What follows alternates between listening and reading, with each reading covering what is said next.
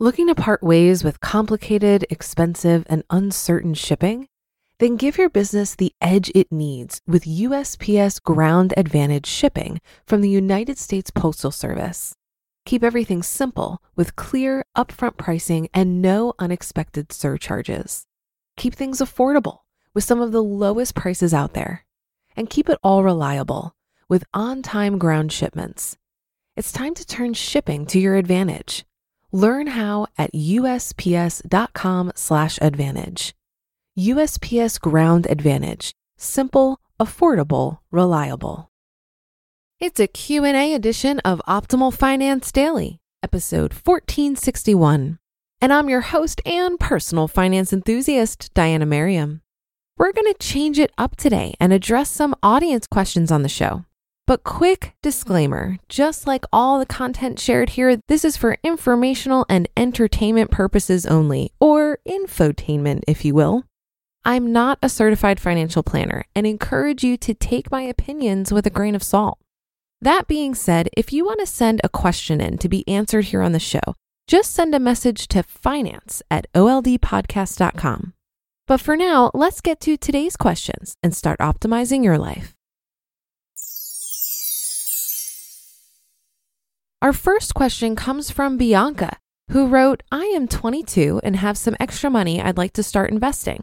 I always hear this is the way to become wealthy and stable into retirement. I just downloaded E-Trade and made a brokerage account. I've also been listening to Optimal Finance Daily to educate myself on how the stock market works. I feel like I've got the gist of it, but I still feel stuck on where to start when it comes to actually buying the stocks and choosing the right ones. Especially in the odd COVID market we're in. Where does one put their money in today's economy?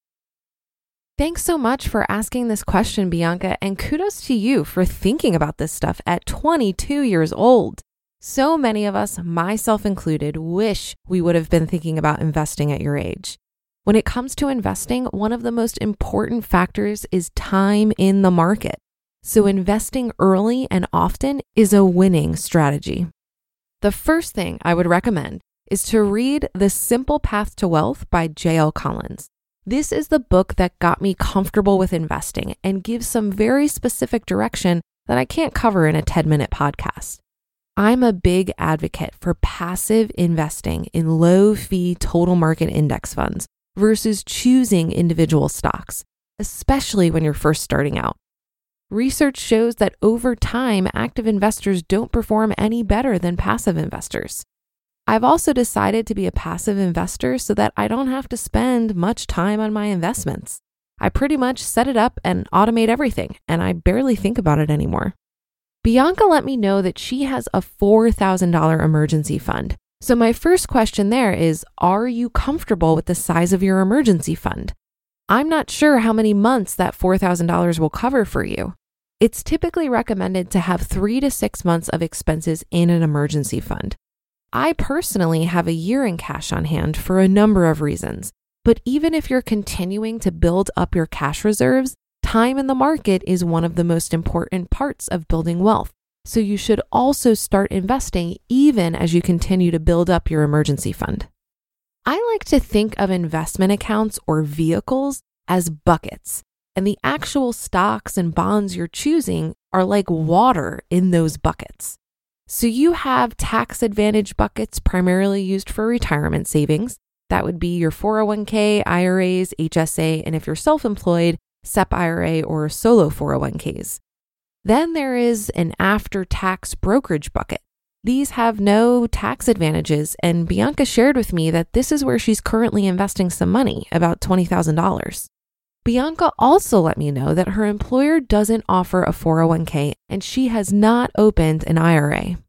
When it comes to wealth building, it's typically advised to focus on investing in retirement vehicles first, as these have the most tax advantages, which allows your money to grow and compound faster. There is a limit to how much you can contribute each year.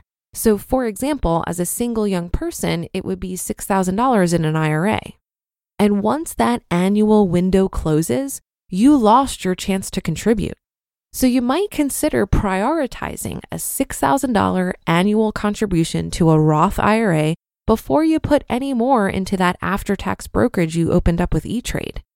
If I were you, I'd probably start with that extra money you have on hand to invest and put it in the IRA. And then every year, fully fund the IRA and consider pulling from that after-tax brokerage to do so. When you open the IRA, you'll need to decide if you want to do a Roth IRA, traditional IRA, or both. I don't have information on your income, but I suspect you're probably in a low tax bracket right now. It might make sense to contribute to a Roth IRA and pay the taxes now so that you can use the money tax-free later when you'll likely be in a higher tax bracket. A traditional IRA works like a 401k in that you would be putting the money in tax-free and paying tax on it later. It would lower your taxable income now, which, depending on your tax bracket, might be appealing. So something else to consider here.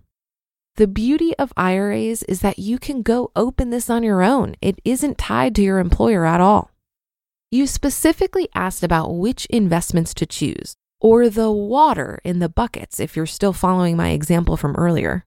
And in any of these buckets, you can choose the same or similar investments, the water. So for example, I have a Roth IRA and an after-tax brokerage with Vanguard. They are two separate accounts, but they are both invested in Vanguard's Total Market Low Fee Index Fund, or VTSAX. I don't play the game of picking and choosing different investments. I just put it all in this one index fund. And since you're young and have plenty of time to ride the market roller coaster, you might consider being 100% invested in stocks and no bonds at this point. The added benefit here is that you won't have to worry about rebalancing your portfolio each year to maintain a certain stock to bond asset allocation. The Simple Path to Wealth book will help you set this all up yourself. Or you can consider a service like Betterment or Wealthfront, which makes the process slightly easier for a pretty low fee, around 0.25%. And if you decide to do it yourself and invest in the low fee index funds, you may pay closer to 0.04% in fees. I hope that helps, and happy investing, Bianca. If you've been using Mint to manage your finances, I've got some bad news. Mint is shutting down. But now for the good news. There's a better alternative. Our sponsor, Monarch Money. Mint users are turning to Monarch Money and loving it. Maybe you're saving for a down payment, a wedding, a dream vacation, your kid's college. I've found that Monarch makes it so easy to help you reach your financial goals, whatever they are. I definitely wouldn't be able to allocate my finances or plan as clearly without help from Monarch. In fact, Monarch is the top-rated all-in-one personal finance app. It gives you a comprehensive view of all of your accounts, investments, transactions, and more. Create custom budgets, set goals, and collaborate with your partner. And now get an extended 30-day free trial when you go to monarchmoney.com/OFD. After trying out Monarch for myself, I understand why it's the top-rated personal finance app. And right now, get an extended 30-day free trial when you go to monarchmoney.com/OFD. That's monarchmoney.com/OFD for your extended 30-day free trial. Our next question comes from Mitchell, who says, there are so many great ideas proposed on this podcast, and it's easy to hear all this different advice and think, that's so great, I'll do that. But in reality, trying to focus on 17 separate financial goals is inefficient and might lead to none of them being accomplished. However, it seems like some are better to start earlier than others in their implementation. So my question is there a good way of diagnosing your current financial position and linking it to the stage or tactic that might be most beneficial? For instance, I'm a numbers guy, and the concept of calculating loss recognition and investing to prevent capital gains taxes is like a puzzle box I'm stoked about. But $2,000 invested at age 24 doesn't warrant this kind of strategizing. Is there a better way of thinking about what to optimize first when it comes to money management?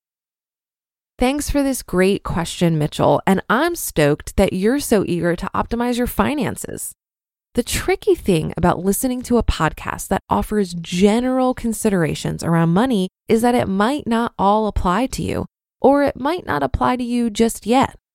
Personal finance is so personal, but the more you learn, the more you'll build up a level of discernment when you hear something that may or may not be relevant. You're right in that focusing on 17 goals is inefficient, And so my question is, are these your goals, or are they goals you hear mentioned by others and assume you should be replicating? I think getting very clear on what you want will help you come up with the goals that are unique to you. And focusing on one at a time will help you narrow in on the strategies and tactics. So for example, my first financial goal was to get out of debt, and I was laser focused on this for 11 months. Then I focused on fully funding my retirement vehicles and building up my emergency fund. After that, I focused on buying a house and self-funding my business. And now I'm focused on reaching financial independence while I experiment with self-employment. By focusing on one goal at a time, which will typically start with debt freedom, move to shorter term goals like buying a house or funding a dream, and end with ultimately reaching financial independence, you can bring some focus to your efforts. And you also open up space to allow your goals to shift and change. So for example, I had a goal to reach 5 by 40, and that has since shifted to reach 5 when I reach 5 and take time to work for myself. So I'd encourage you, Mitchell, to take a look at where you are now financially and come up with one goal that you can focus on that would create a little bit more freedom and options in your life. Looking to part ways with complicated, expensive, and uncertain shipping? Then give your business the edge it needs with USPS Ground Advantage shipping from the United States Postal Service. Keep everything simple with clear, upfront pricing and no unexpected surcharges. Keep things affordable with some of the lowest prices out there. And keep it all reliable with on-time ground shipments. It's time to turn shipping to your advantage.